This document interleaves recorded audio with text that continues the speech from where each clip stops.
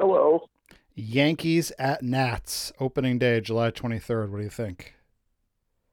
Well, I think you're going to see Scherzer and Garrett Cole going head to head, Are you don't excited? you? Are you, Um, how much do you miss? yeah, Baseball is your first sport or no?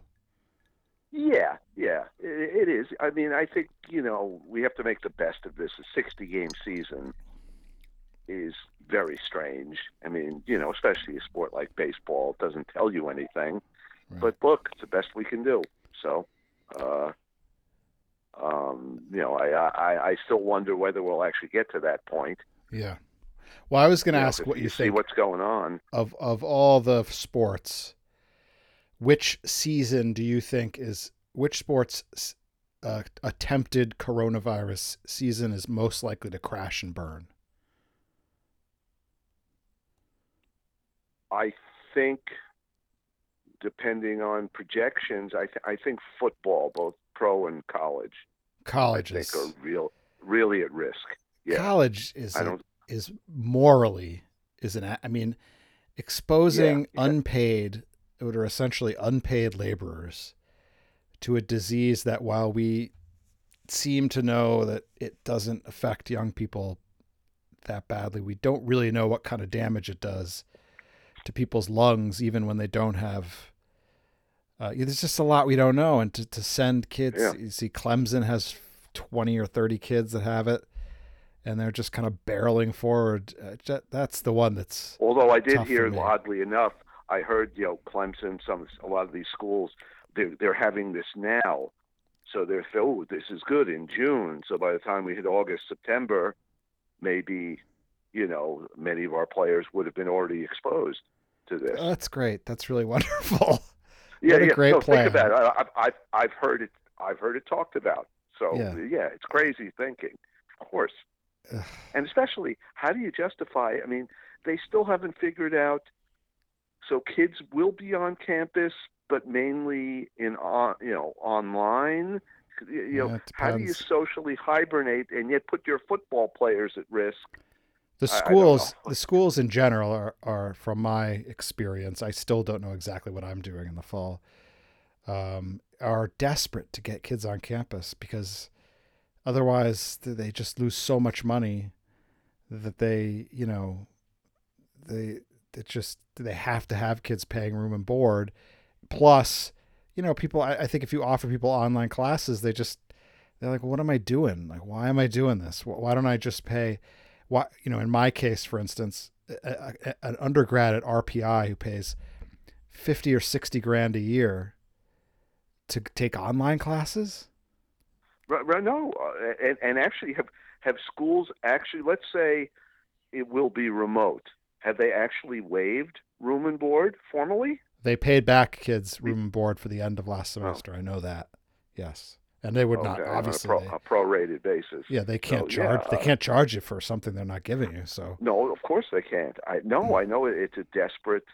The economic model is obviously based on that. So yeah, what uh, so so in that sense, I think college football, just for so many reasons, is is destined to have real problems. And I just think, I think hockey and basketball, they're just trying to get through their playoffs. They right. might sneak that through. They Yeah. might get that, but then again, look what's happening around the country Yeah, they're with going to all go to these, Florida. The you know, NBA is going to be in Florida. It's the right. But you know, basketball, hockey, football, these are sports dependent on people hanging all over you. Uh, I think this is going to blow up in some major way yeah. in Well, I the mean, next they've couple been of months. playing soccer in Europe for a couple months now, or a month maybe, in Germany. Now we know that Germany's much more, you know, Yeah. competent at Although containing there have these been an things. uptick, I think, in Westphalia, in one of this, they've I had an don't. uptick in cases. I So, of course, uh, get the Süddeutsche Zeitung every morning on my front step, but I haven't read about that. well, you love their comics are Yes, great, right? absolutely, Yeah. absolutely. No, Uh, but actually, it's funny you mentioned that. Just curious because I watched a few minutes of some soccer the other day.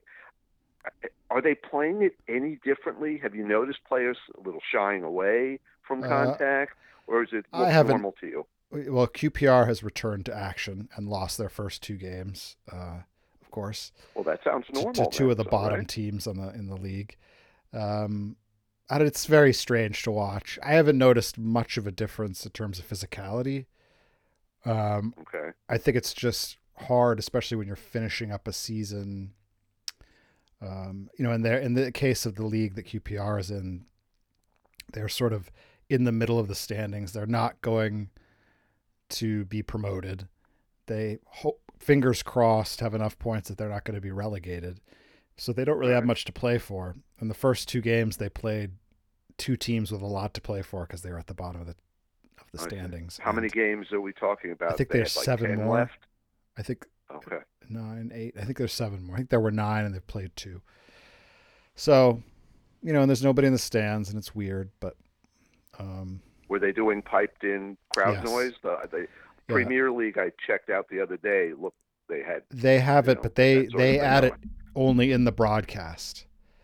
So you Oh, can watch it without crowd noise on a different channel. The QPR games, they're piping it out over the PA system. So that's what you're getting on TV okay. is that. So It's anyway, a strange world we're living in, my friend. That's all. I yeah, mean, this is just so bizarre. it is. And so, baseball. I mean, again, we're going to be watching baseball with these conditions. Yeah, Who knows how that will play out? right. Did you ever get your Oxyminator tater? Yeah, yes, I finally did. How does it A work? couple, you put the batteries in, and you put it on your finger, and if it's above 95%, you're fine. I rarely use it. I'm not I, I'm not doing it 9 times a day. So would you care to explain to me how putting something on your finger could tell you how much oxygen there is in your blood? so you're asking me to be Mr. Science here, is what you're saying. Isn't that odd? I mean, isn't that like, Yeah. what's the science behind Well, that? you're asking the wrong guy, Yeah. but obviously, I mean, because if you go to a hospital, this is exactly what they do. Yeah, but So, you it's not measuring your pulse, it, or which is you can understand, or no, it's your just the temperature. your oxygen saturation level. Yeah, That's it's what very this is. strange. Yeah. Uh, Yes, my dad's at 126 over 69 today, that's very good. so that's good for him. Yeah. That's a You good ready to number. get to 120 over 80? Let's do it.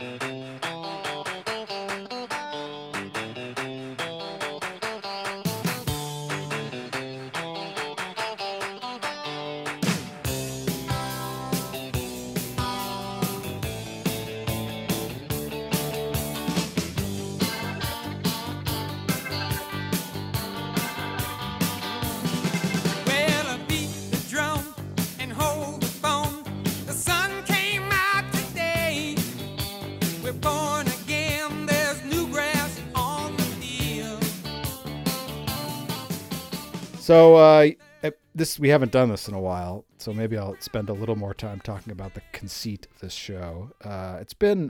We have a lot to talk about in this little middle segment here because some shit has gone down in a big way since the last time we talked.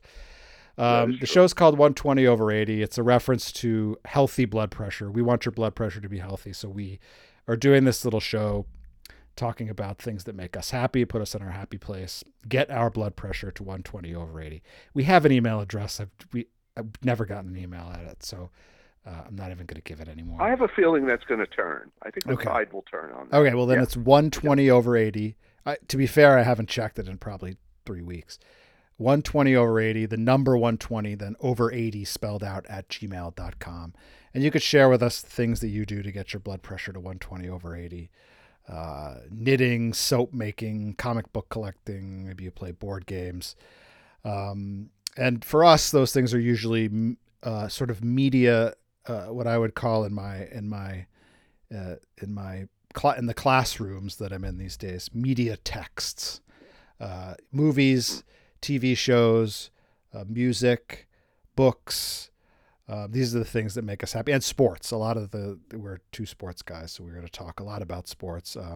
But we've been doing quite a bit of music. In fact, it's been a while since we did sports. I think we're going to go back to that next time we do it. But that's the deal. And every week I'm going to call my friend Doug. That's the guy on the other end of the line.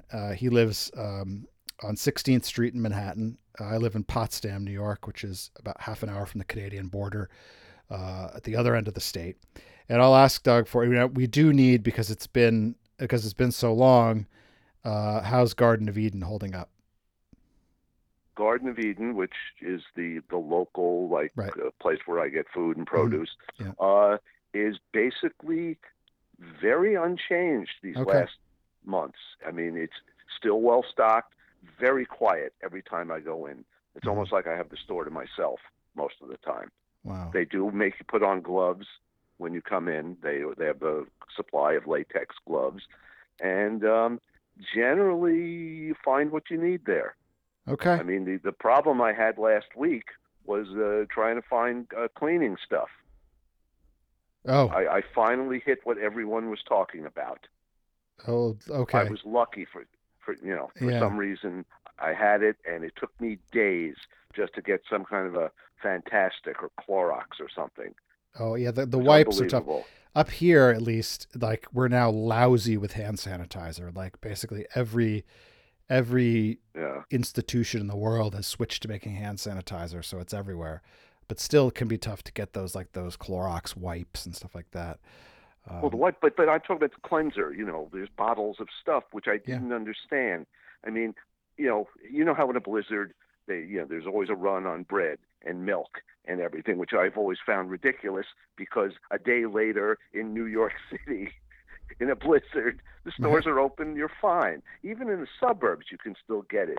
But cleaning stuff, okay, a couple of months ago, people were panicking, and you bought 49 Ajaxes and whatever, but they last months.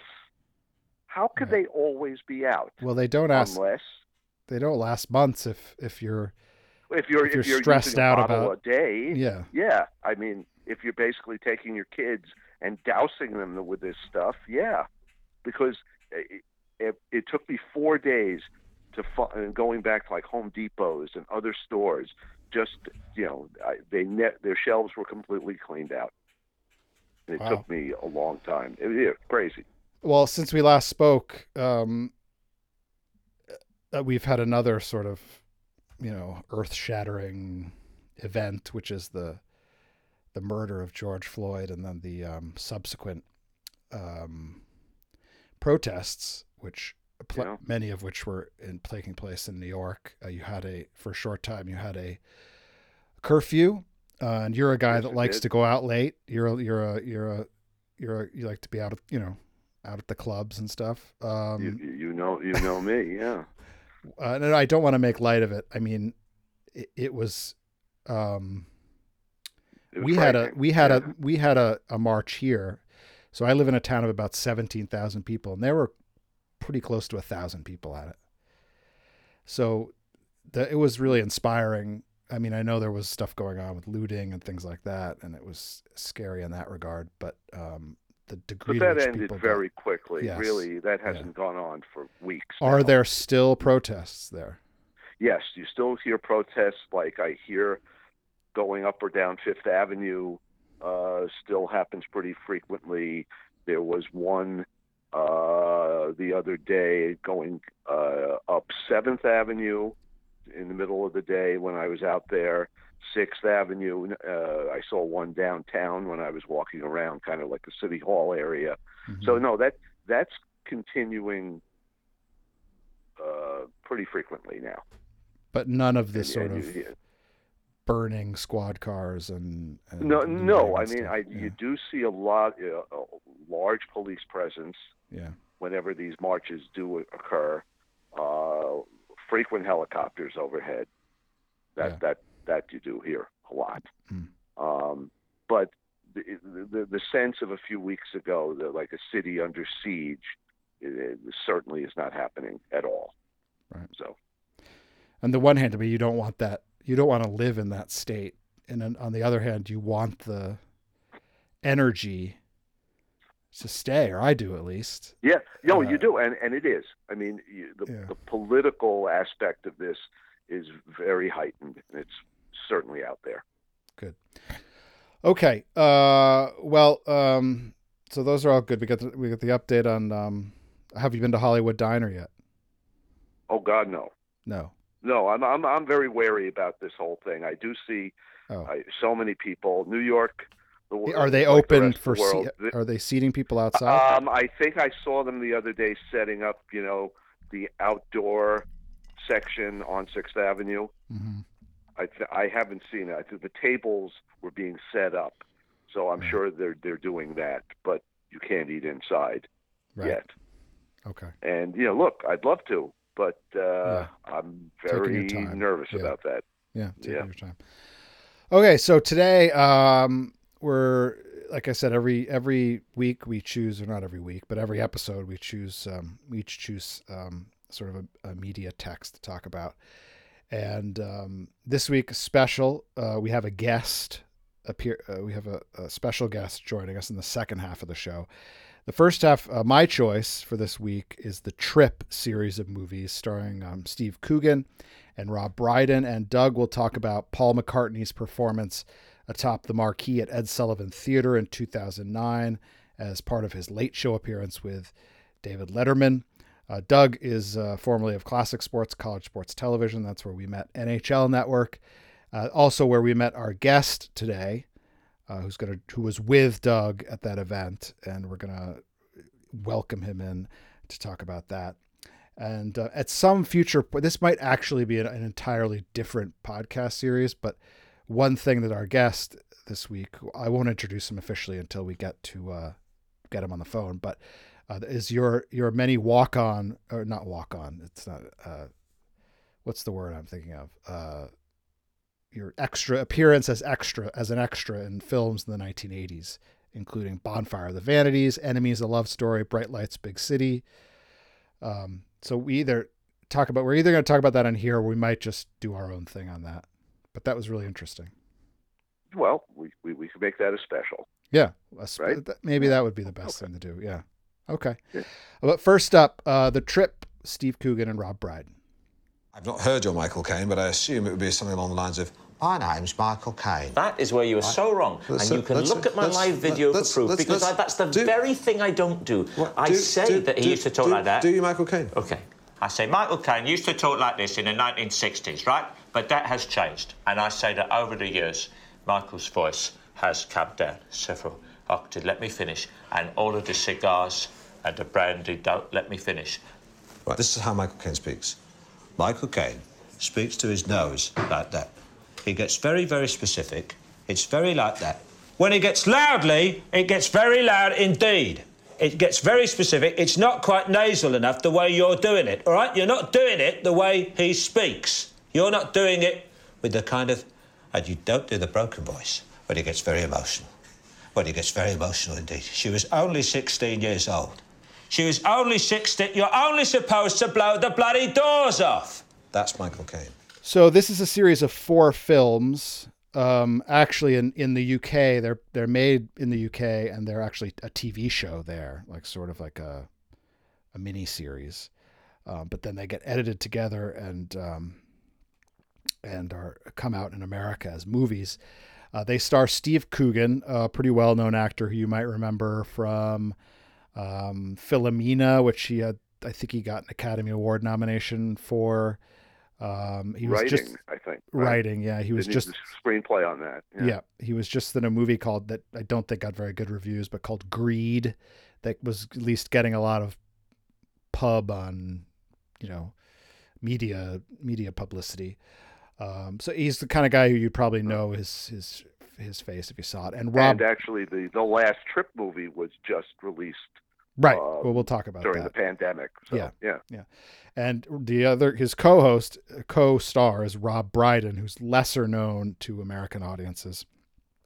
And the first of these came out in 2011. It was called simply The Trip. And the conceit of it was that Coogan had been hired by a newspaper in London and he's playing himself loosely. Although like his family and girlfriend and stuff are not his real family and girlfriend, but he's playing himself in the movie. He's been hired by a newspaper in London to tour the north of England and stay at these wonderful bed and breakfasts in, little villages with cottages with thatched roofs and stuff. And while he's there, he's going to go to these very high end restaurants and write reviews of the restaurants. And he's supposed to take his girlfriend at the time, played by the delicious Margot Stilley, who's in a bunch of these movies. But it turns out their relationship is on the rocks, and she ends up going to America, and he needs somebody he doesn't want to go alone, because he's a very sort of sad, lonely, kind of a sad, lonely character a lot of times in these There's movies. a very needy quality. He's very needy, yeah. And so he calls Rob Brydon, a sort of, it's not really clear how good friends they are at the beginning of this. They certainly have worked together. And right, but I think you don't really see that. That there's more a professional acquaintance. I'd say more than a close friend. Right. And he says, "Hey, if you go, I need somebody to go on this trip with me, and I'll pay you 40% of my fee that I'm getting for it or whatever. And would you do that?" And he agrees to do it. And Brydon has a wife and a small child. Coogan is single, basically. And so the movie is just them driving through the north of England, riffing and eating at these wonderful restaurants, eating this amazing food. And, for me, the main thing that makes the movie so great is the relationship between the two of them, who are they just bust each other's balls constantly, basically. And for me, I consider this pornography, basically, in that there's really no plot. It's travel porn, it's food porn, that's what this is. and it's comedy porn. The cinematography is wonderful, and you got these long shots of the Yorkshire Dales or whatever, and these little cozy little villages in northern England. You get to look to descriptions and pictures of this amazing food that they're eating, and then you get to watch these two guys who are just brilliant and have this amazing chemistry, just riff basically There's just a comic one-upping going on all the time. And if you've seen it or if you've heard of it, the main thing people know about it is that what they became sort of known for in the first one is doing impressions of Michael Caine.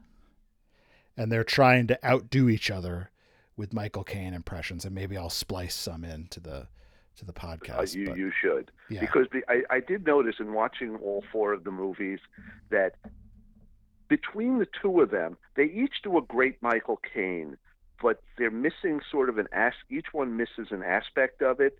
But between the two of them, it's perfect. Right. It's the perfect Michael Caine. Right. And just to see them, and the way they just go on at each other about no, you're doing 1968 nasal Michael Caine. You've got it all wrong. The specifics of it are just amazing. Yeah. And they do other people too, and there's also basically this every famous Brit actor of their generation. Roger Moore, Sean Connery, people like that.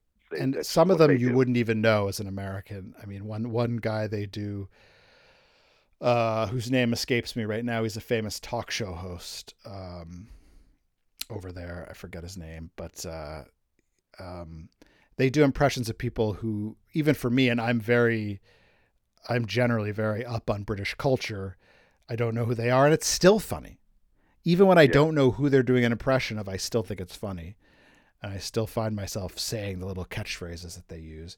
And the other part of it is that there's that, like you said, Coogan is so needy and so self-obsessed And, he always, at every stop, he has to have the bigger room. He asks the hotel person, like, which room is bigger. He's got to have the bigger room. He's got to have the nicer room. He's got to, he has to be sort of treated like a star.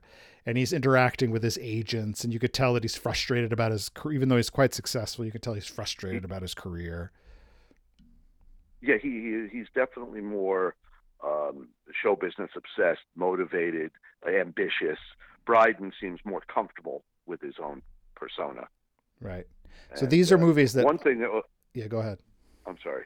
No, the one thing I noticed when you see from the first movie to the last is that the arc in their relationship. I mean, Coogan, especially at the beginning, is essentially almost rolling his eyes at Brydon into the camera. You know, he definitely feels superior to Brydon, as both probably as a man, as a performer, as a comic mind, and everything. And what I liked about watching the movies consecutively is to see the arc in their relationship, and it changes. Mm-hmm. You do see that growth. That I think Coogan genuinely grows to like and appreciate him, and they actually do become good friends. And you can see the warmth that develops over the course of the movies. And it's actually nice to see. As Doug alluded to, it was very successful, so they made 3 others. The Trip to Italy from 2014, which is my favorite. The Trip to Spain in 2017, and then just a couple months ago, The Trip to Greece came out. The Trip to Greece is bad. It's like really not very good. I mean, they said, I think, ahead of time that it was going to be the last one, and you could just sort of tell that the jig is up. Like their emphasis on the food, and their heart didn't seem to be in it as much. But the others. Italy is, to me, the best one because, we've already talked on the show about how obsessed I am with Italy, and just the scenery is unbelievable. And of course, Italian food is the best food in my opinion. And they're just driving through, the hills of Tuscany, staying in castles and eating this unbelievable food and just doing impressions. Unbelievable. Yeah. The Spain one was good too. I enjoyed it enough. The Greece, I could. Although Greece does look spectacular. Greece is beautiful. That never goes away. Right. Yeah. It wasn't the venue. It was the fact that and I was kind of pissed when I heard it was going to be the last one because I love these movies so much, and I was hoping they'd go to France, or France seemed like an obvious one, or someplace like that. Yeah, true. But they never made it. Usually we like to pick pick out a performance from these movies. I'm picking Rob Brydon. I mean, it's really a 2-man show. There's a few other bit characters that come in and out to the different movies, but Brydon is a guy who, again, you wouldn't know as an American because he's quite well known in the UK, and in fact in the movies they sort of Coogan makes fun of him because he's kind of like a guy who makes a lot of appearances on like panel shows, and almost like he's like someone who would have been on Hollywood Squares here in the 70s or the Match Game or something. But apparently, though, there is something he's particularly well known for, and it is pretty spectacular. Oh, his impression, the little man in a box, or the little man in the box, which is amazing. You have to see it just for that alone. Yeah, how physically he projects his voice. Yeah, why don't you describe it? Is it called a small man in a box? I think a small man in a box. Yeah, small man in a box. It's him doing something with his voice where it sounds like someone trapped in a box is talking to a very tiny man trapped in a box down the block. It's really indescribable. It's very faint. Yeah. But it every time he does it, it's hysterical. Yeah. And even Coogan, who doesn't want to laugh, is laughing because it's Brydon's signature, apparently. And, every time he encounters, especially in the trip to in northern England, because they know him, he always has to do it for people whenever they encounter him on the road. Right, which Coogan hates because he hates having the spotlight take it away from him. Yeah. Do you have any performances in these movies that you? Well, obviously those two. I remember liking Coogan's assistant. Yeah. Who he's always calling and Emma, has I to meet think them her on the name is. road in each of the pictures. There are all these little small parts. His son is in the all various all of women them. they encounter on the road. Yes. It's very well cast. There's And a there's photographer. a really nice. Yeah. A photographer Yeah, that appears in all, and he sleeps with her every time. But Coogan's assistant, I think, really stands out. Yeah. Because she's in all of them. Yeah. She's good. Usually we like to talk about if you liked this, you might like. I don't know if you came up with it. You can't really. I got two in particular. All right. Well, I'm just going to suggest that people acquaint themselves with Alan Partridge, who is a character very famous in the UK, character that Steve Coogan plays. It's what he was known for early in his career. And he's still doing stuff as Alan Partridge, who is kind of like, I would describe him as like a sort of a bumbling, almost vain, like, if I remember, vain, bumbling, but has this sort of ideas of himself, like above his station, sort of. He thinks he's really hot. He's very shit. grandiose, I think is the way to describe almost it. like the guy that plays the guy from like Eastbound and Down. What's that guy's name? The actor, Jody McDonald. Is that his name, or no? Jody McDonald's on the radio. No. You know what I'm talking about. Yeah, I know. He's in that. He's in that movie. Hang on. He's in that new show. It'll come to us. The Righteous Gemstones. Have you watched that? Danny McBride. Yeah, Danny McBride. Yeah, he always plays. Good. He's very good. He always plays the same character. Some asshole, basically, who thinks he's really hot shit, but is like dumb as a stump, and that's kind of like that's similar to Alan Partridge. And he's done different shows like one called Mid-Morning Matters, Knowing Me, Knowing You. And he always plays, he's a media person, a media personality. So he's hosting a radio show or a talk show or something. And it's just about what an idiot he is, basically, and all the awkward questions he asks and stupid ideas he has. And they're really good. What did you come up with as well, two things hit me. First off, their obsession with Michael Caine and Sean Connery. You got to go right to the source.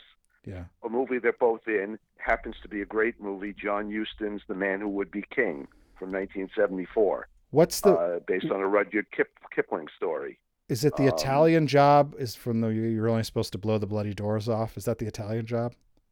Yeah, I think so. Yeah. That becomes but like, if you want to hear Caine and Connery, what these guys are really evoking, it's a great movie. So it's an adventure tale set in India. Christopher Plummer plays Rudyard Kipling. He's a character. And it's Michael Caine and Sean Connery at their most Caine and Connery. right. So, I mean, if you want that. And the other thing, just the last couple of years, this is a particular favorite of mine, when Steve Coogan did Stan Laurel. Oh, And yes. John He was very C. Reilly good in that. did Yeah. Oliver Hardy. Stan Yes. and Ollie came out a couple of years ago. Yeah. Coogan does a great job as Mhm. Stan Laurel. It's a very moving movie to me. Yeah. It's Laurel and Hardy, their last appearances together, and a tour of England to try and Yeah. Save their. get their career going again in the mid-50s amidst health problems. And I think it's just a very, very good movie. And Yeah. Coogan is great as He's Stan got Laurel. real chops. So check that out. Check out his work as Alan Partridge. And I should say that Alan Partridge, most of the Alan Partridge stuff he's writing with Armando Iannucci, who is the creator of Veep. So if you like the show Veep Yeah. with Julia Louis-Dreyfus, which is a very funny show, it's sort of in that kind of vein. So but the trip movies you can watch on. I mean, I own them, but they're available on Amazon Prime, I think. Either you might have to buy them, but and they have been at different times available on Netflix for free if you have a Netflix And membership. just so you remember, you'll be very hungry after watching them. So Yes. Yeah, because the food very is amazing. hungry. Yeah. So that's where you can catch that. Next up, we have a special guest joining us to talk about Sir Paul McCartney's performance on July 15th, 2009 on The Late Show with David Letterman. From New York, the greatest city in the world, it's The Late Show with David Letterman. Tonight's Stupid Human Train. Hello. How was graduation? Graduation was pretty good. We had 3 of them, and well, obviously Kristen only went to one, but there was about 300 kids that graduated yesterday, and the town did a really great job. A lot of smiling faces and a lot of happy people, and it was a nice thing. And I think I've seen Kristen for about 10 minutes since graduation yesterday up until tonight. So she's out there somewhere in the world, But no, it was a really Hi, Dan. It was a really nice. What's going on there, Doug? Say hello to my co-host, Doug Littman, Dan. Douglas Littman. How are you tonight, fellas? We're good. We're good. Well, why don't we fill folks in on who our friend Dan is here? Dan is somebody that we both met while working at College Sports Television back in the day, and then subsequently worked with Doug at more than one other play, just the NHL Network. Is that just the NHL Network? It seems NHL Network. It sort of morphed into NBC Sports, but really the NHL Network. Which is where you were. We don't need to talk. Yes. Yeah. We don't need to talk about the NBC Sports part of it. Not at all. We won't. So Dan is an old friend of both of ours. I was with Doug at this at the event we're going to talk about. Dan, I have one more question about graduation, and that is, how does it feel to be a complete failure as a parent and have your daughter go to Syracuse?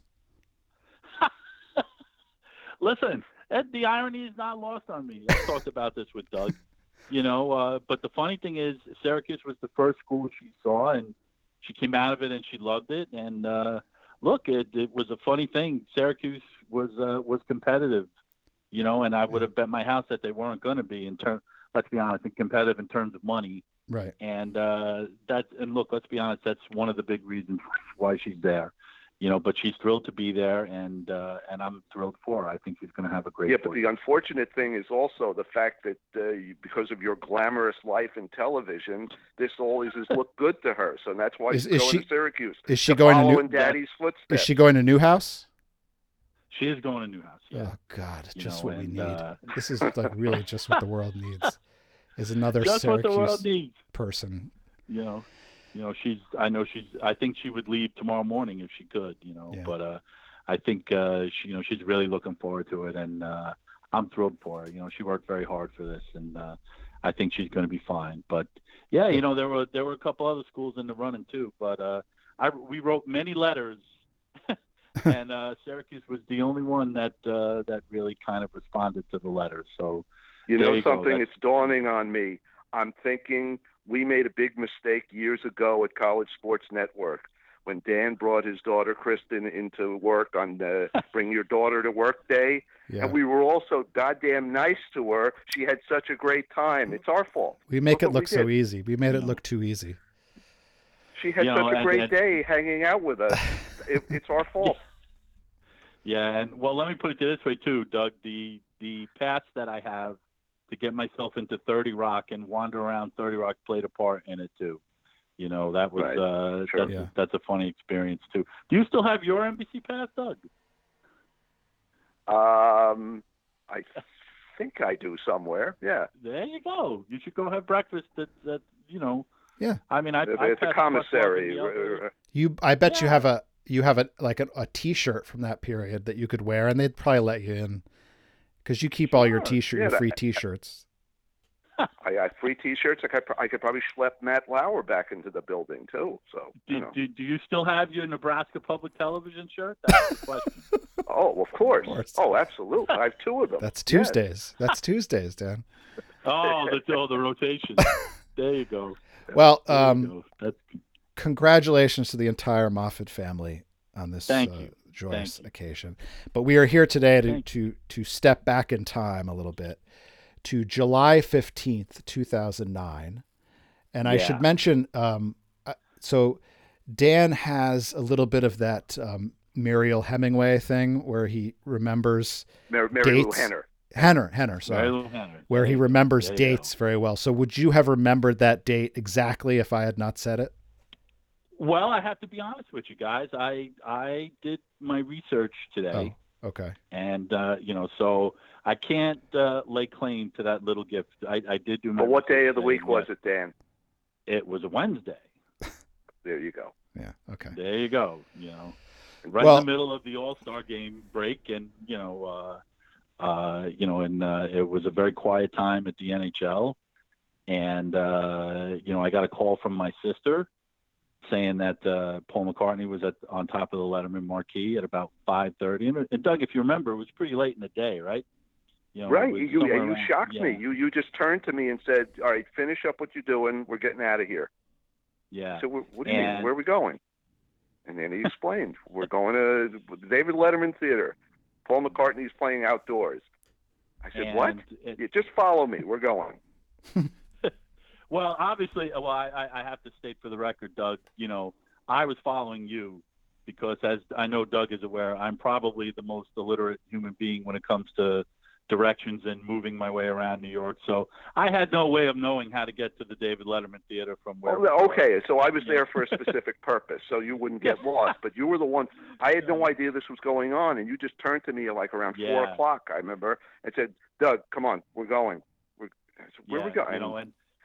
NHL was on Fifth Avenue, right? 7th? The NHL's on 6th, okay. and like 48th, and we had to get over to Yeah. Broadway and 53rd. Yeah, and So I it had was very no easy. idea how to do that. But how can you have no idea have how no to do that? That's the great thing about New York. As long as you stay above 14th Street, you get to act like always like you're a local because it's all numbers. Well, now you're questioning, the forces of nature that blessed all the Moffat men with just hideous senses of direction to begin with. So All right. I need Well, I need all the help I can get. Let me just put it this way. Once Dan had a bit of a medical thing in the city, and he had a doctor's appointment in the Village. I had to go with him. Yes. Well, you would have had to go with me, too. It was in the West Village down on Downing off 7th. Yeah. Dan would still be wandering the streets today if I didn't go with him. It's a good place to get lost, though. Yeah, no, The it Village. but I remember when we set out, Doug, it was a beautiful night. It was gorgeous. late in the day. It was such a beautiful night. It was perfect. Yeah. And I remember, heading up there, you kind of, when you go to these things, you kind of get herded into a place like cattle, like you walk up and, you get sectioned off. And I remember feeling that way, Doug, like, we couldn't go any further from where we were when we finally got up there. But it turns out our location was perfect because right across the street on Broadway, they'd set up the metal barriers and they were really packing them in. We had more freedom of movement. We ended up having a perfect location, right sort of to the left of the theater and the marquee. So it ended up being, I didn't feel claustrophobic at all where we were. And the funny thing, guys, I remember thinking there were two kinds of people there. Doug, if you remember the people talking in the crowd, there were the Beatles snobs, the people that had obviously seen Paul McCartney before, and the looky-loos, the people that were just there kind of hanging out, for the New York moment, if you will, but I wouldn't consider myself either one of those things. But it's just funny. I remember some of the chatter among the crowd, Doug, it's like, oh, he's not going to do this. He's not going to do that. He's not going to do this. And it's like, I always thought that always kind of stuck with me because it's like, how would you even? Well, there was also not only just Beatle types, there were definitely Wings types. Yes. Younger people from the 70s, 80s who, Paul McCartney and Wings is what they knew. The Beatles was sort of this vague memory. So there was also that subset in the group as well. How early were you? I think Doug, we were a good 45 minutes.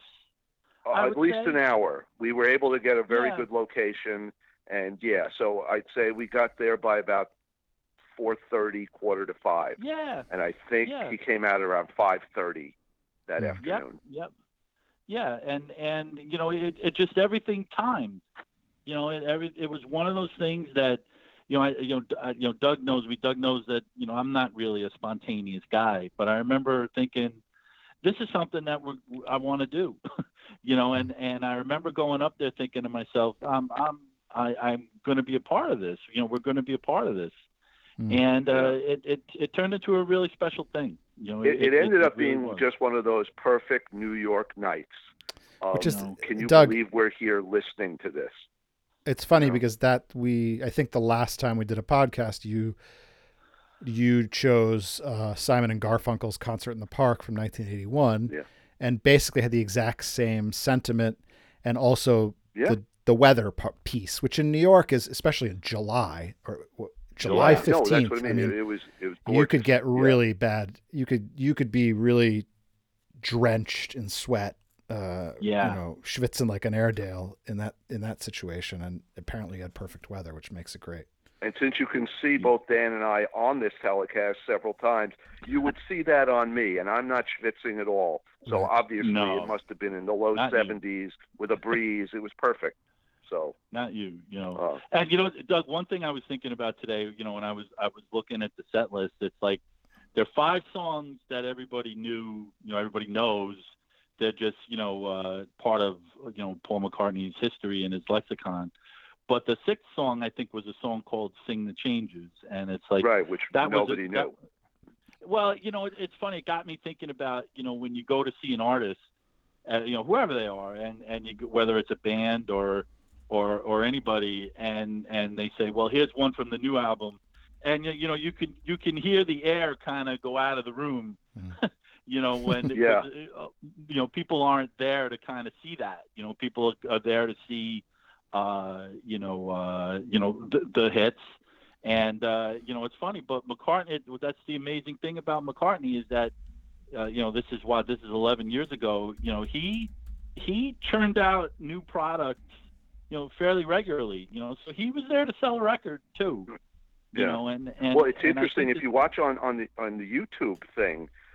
I don't know if they actually showed it on Letterman. I don't remember, but they showed the band before climbing through the window to go out onto the marquee, discussing the set list.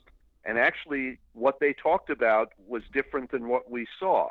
There were 2 songs they mentioned, Jet from Wings, and they were going to do Eleanor Rigby. Yeah. But we didn't see Eleanor Rigby. Yeah. Now, Dan, why don't you talk about the songs we did What were hear? the 6 songs? Yeah, give us the songs. Well, there was Jet, and no, they were going to do Jet. They didn't do. Yeah. They started out with Get Back, the Beatles. Yeah, that's the one that struck me. The other one that struck me was Coming Up. Now, the thing about Coming Up is it's not one of McCartney's. It's more on McCartney's lightweight side. It was a hit for him. I think it was the last thing. Oh, it was a big hit. It was a big hit.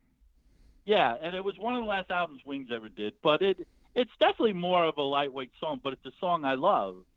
And like if I hear it on the radio driving in the car, I'll never change the channel on Coming Up and everything. And I remember when he broke into Coming Up, I remember just feeling like I can't believe that he's actually doing the song. And it's the kind of thing that that was believe it or not, out of all the songs we saw, that was the one that really kind of threw me the most. You expect him to do Helter Skelter. You expect him to do I didn't. Well, why do we go in? He first started with Get Back from the Beatles, which actually evoked the whole rooftop concert at Apple. They did that the last time the Beatles performed. Then they went into Band on the Run, correct? Yep. That's a good one. If anybody wants to look up that on YouTube, that's a good one to see Doug and Dan. And if you go to the 307 and the 507 mark, I'll put it in the show notes. You get a good shot of them. Go ahead, And Doug, sorry. it's a really and what's cool about what struck me about that, Doug, is the guitarist with him, how he changes. He's got to take the electric off and put the acoustic on. The acoustic to go into that middle section. Yeah. And if I remember seeing that on TV. It didn't really register with me at the time, but that's not easy to do. No. I mean, it's this real kind of crunching beginning, and he's got to bust it off and go into like a more mellower thing, and he does it with ease. Well, he did that his band that's an excellent band he had with him that night. So then from the Band on the Run, I think then he did the song that Sing the Changes. And that's correct? When that's when I remember, you could definitely feel like a pause a little bit in the energy. And I think that kind of goes to my point. You go to see people, do the hits and everything. And again, though, he's there to sell a record. He's trying to get you to the new music, because even at 68, or whatever he was at the time, he's trying to, push product. Yeah. So and that it was a nice melody. It wasn't a bad song. Yeah. And from there, he did Coming Up. And then the ones that got to me, because I'm like, okay, enough of this Wings stuff. I'm an old Beatles guy. Come on. And all of a sudden, the transition into, first he does Hendrix, Purple Haze, the intro, into Helter Skelter of all things, which stunned me. I was like, oh my God, Helter Skelter? I can't believe I'm hearing this. Yeah. And from there, I think you mentioned the song that really got to you. The one that got to me is how they ended the set. I couldn't believe I was hearing Back at the USSR. Yeah. I remember turning to you in shock. Screaming like, I can't believe I'm hearing it. I was beside myself to in hear a good that way song live. Oh yeah, I love the song. Yeah. It's a song actually I had a connection to because at University of Pennsylvania for many years we would do these shows, and we had a version of Back at the USSR at Penn called Back at the U of PA, which we always closed our shows with. So I got to sing that song, our version of it, a ton of times. So I always loved it, and to hear it live, like that, just blew me away. I was a little kid. I was so excited. Sure. And the thing that got to me too, and thinking about it today was, you go see bands today, and look, I'm not going to pick on Bruce Springsteen, but if you go to a Bruce Springsteen show today, there's 15 guys on stage. Or if you go see the Rolling Stones, there's multiple people on stage. There's different layers of voices, and there's a horn section or something. The bands that really get me are just, 5 pieces and boom, and that's what this was. I mean, he doesn't have, like a big production value. It's a real legitimate rock band. Well, and think about it. Remember, if you saw the YouTube thing, they were going to do Eleanor Rigby. It would have been fascinating to see, but you knew that band they could have done, and it probably would have been great. Because that's think about how to do that live, how hard that would be. And because you'd have to have the organs simulating the violins, and it would have been interesting to see. But I'll bet you they do it great live. When he goes into the stadium shows, I mean, he's doing 30 songs in the stadium shows. If you go back and you look at some of his set lists, for things that he does when he really is going outside into a stadium.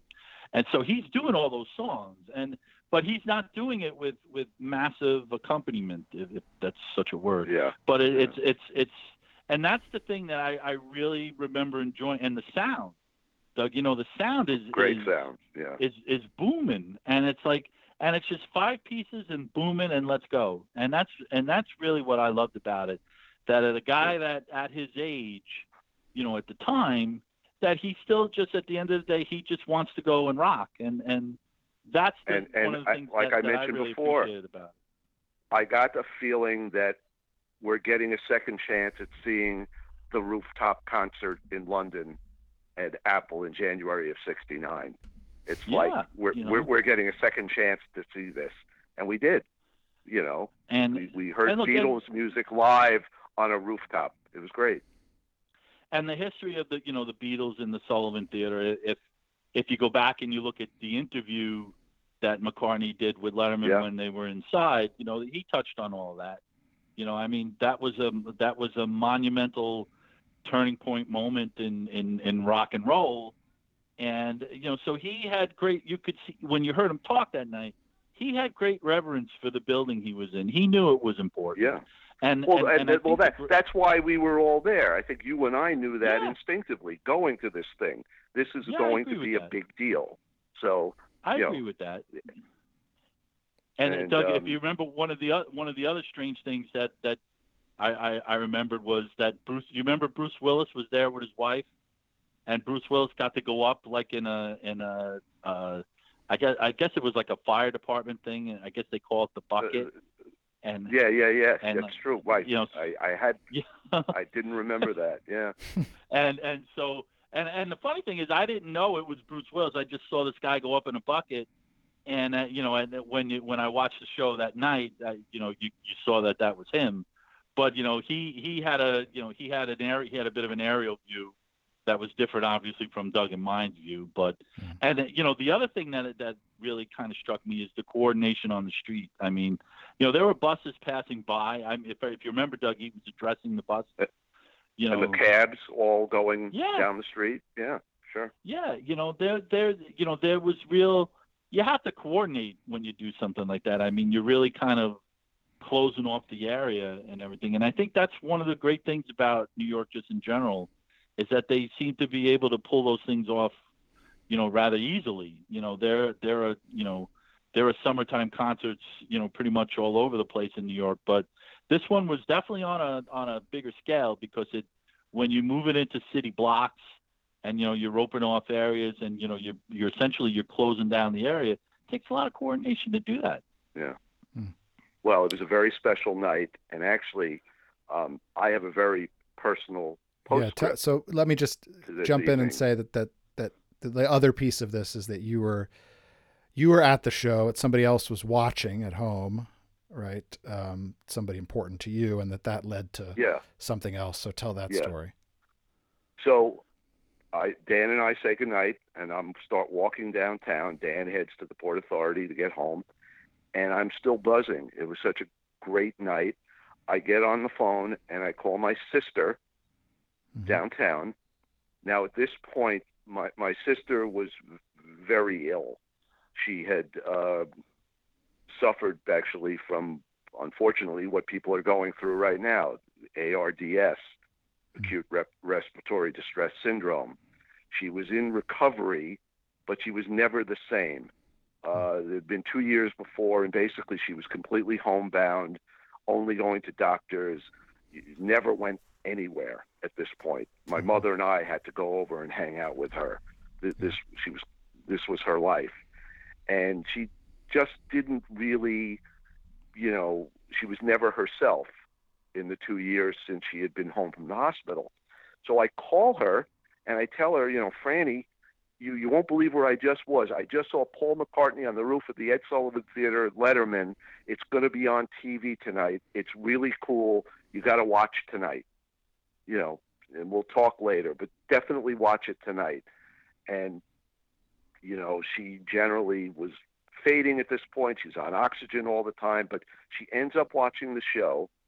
I get a call from my brother-in-law the next day who tells me my sister was so into it and had such a kick out of watching this that she wanted to see McCartney. She got this desire. I want to see him in concert. And it just so happens he was playing Citi Field. Field, yep. On Friday. This was a Wednesday. So my brother-in-law calls up, and apparently to get field access for people in wheelchairs, the special tickets. He arranges all of it. He takes my sister. They have, and so she saw McCartney for 2.5 hours. She had an amazing time. It's the last thing she ever did. She never did anything outside the apartment again. And I remember it was so unbelievable to me that Franny wanted to do this. And I told my mother all about it. And my mother, who was not an emotional woman, started crying when she heard that Franny was doing this. She was just so thrilled that Franny had this urge. For some reason, this got to her.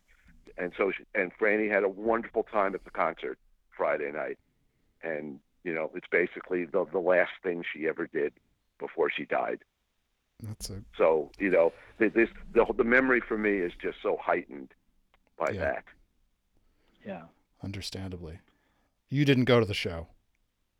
No, because you're very restricted. It's not like you can have a group of 10. It's like the handicapped person and the person attending them.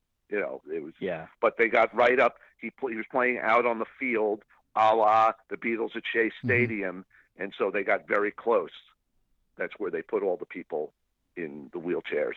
So Franny had a great view, and the sound was great, and it was an amazing set list. I mean, mostly Beatles songs, which was perfect. Have either of you have you been since, or had you been before, to see McCartney or any of the Beatles or any of that stuff? Doug, had you gone before? This was my only time ever seeing. I never saw Harrison or Lennon. No, this was my only Beatles experience live. Yeah, it was mine too. And you know, I really treasure it. You know, and you know, when you think of, you know, the impact that the Beatles had. Yeah, I mean, the Beatles have impacted, you know, everything. And it was a special thing. There have been a couple times I've tried to see Ringo. It just hasn't worked out and everything. And those shows are good. Those all-star band shows, I've heard, are very good. Yeah. Yeah. But another thing I have to add, it was also, obviously, to me, a very special evening because of who I was with. The fact that I shared this with Dan, and we're talking about this now, and we'll probably talk about this 10, 20 years from now. It was just the fact that I was with Dan just made this an altogether special night as well. And you know, like I said before, I'm not the most spontaneous guy in the world. I think my first instinct always was to just get on a bus and come home. Right. You know, but this was something that just kind of leapt out at me when my sister told me about it. It was like, I'm not going to turn this down. You know, because I knew that the Letterman studio was not far away, and obviously it's not, and everything. And I share the same sentiment to Doug, because I know that, you know, he appreciates those things, and maybe even more important, I know that a guy like Doug, he appreciates New York moments. You know, and this was a kind of a quintessential New York moment, and I think, you know, when you think about the times now and everything, you know, you definitely wonder, you know, if you're ever going to get a chance to kind of go back to those things. I hope we do. You know, I was looking at the tape today, and everybody's bunched up against everybody else. I mean, I'm standing next to Doug, and suffice to say, neither one of us at the time were thinking about getting sick or wearing a mask and everything. So it's and the thing of it is, if you look at everybody in that crowd, they all have these huge shit-eating grins on their faces. Yeah. Yeah, you know, it's definitely an innocent thing. Yeah. Yeah. Well, on that note, you can, if you just Google Paul McCartney, Late Show, Ed Sullivan Theater, and there's a series of videos. I think all the songs are available. If you go to the one that starts with Band on the Run, and ends with Helter Skelter, there's a couple of shots, one at 3:07 and one at 5:07, of Doug in a lime. There were many, actually, a lot of people wearing lime green that day. It was harder for me to pick you out than I thought it would be. Not as loud as mine. Mine was particularly lime green. Yes, I thought. In his sunglasses. Summer attire at the National Hockey League. There you go. That's right. And Mr. Moffat is right next to him in a right. golf so I'm wearing shirt sunglasses. about a head taller. I have a bag, a strap. Dan's he's a purple shirt, much bigger than me. So you can't miss us. No, it's good. It's worth the watch. And definitely there. It was a good performance. I mean, for a guy pushing 80, to be able to perform on top of a marquee out in the open, with the sun beating down like that is pretty. I mean, I'm always impressed with these people like Mick Jagger and people like that who just seem to have like boundless amounts of energy. But it's definitely and I worth think a watch. I think you also, you have to appreciate these moments now really more than ever before, because, let's be honest, these guys are kind of aging out. And I think that's the thing that makes it so special to me, was that I got to see him and I snuck him in, and look, I hope he makes music forever and ever, but I think that, I can't guarantee that he's going to play at the top of the mark. He's going to do that ever again, because he probably won't, and that's okay. Well, Dan Moffat, you were our first guest. How was it as an experience? I think I did okay. I think I did. Did I do okay? Yeah, you brought a lot to the table. You did great. Did you enjoy it, I hope? Of course I enjoyed it. All right. I'd come to talk about anything with you guys. Of course I enjoyed it. Well, we appreciate it. At the end here, we just like to say what's next for Doug and I on the next episode. Doug has chosen he's sticking with music.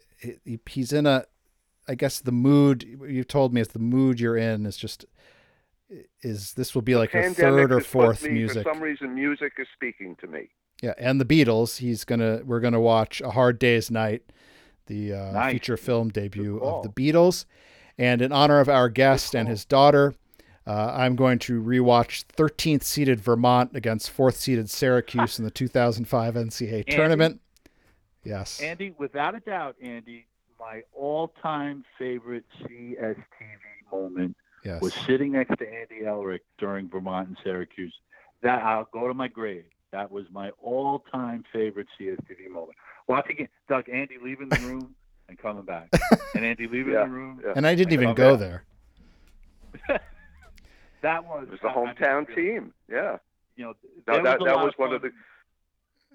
Well, the NCAA tournament in work atmospheres, and particularly at a sports network, where all of us and to see Andy, this had particular resonance for Andy. Yes, it'll be fun reliving that with him. And I looked it up today, and you actually, as a newly minted Syracuse fan, Dan, you don't have to worry about it, because it turns out the game didn't even happen because the Orange had to vacate that appearance for some of their many indiscretions. So does that mean if our next podcast we talk about this, we're not really doing a podcast? Yeah, it's too existential for me. I can't. It's too late. Okay, wow. Yeah. We'll talk about it. The heaviosity there was incredible. Thank you, guys. There you go. Okay, Thank you, Dan. Thanks for having me, guys. Take care. Pennies in a stream, falling leaves of sycamore, moonlight in Vermont. I see finger waves, ski trails on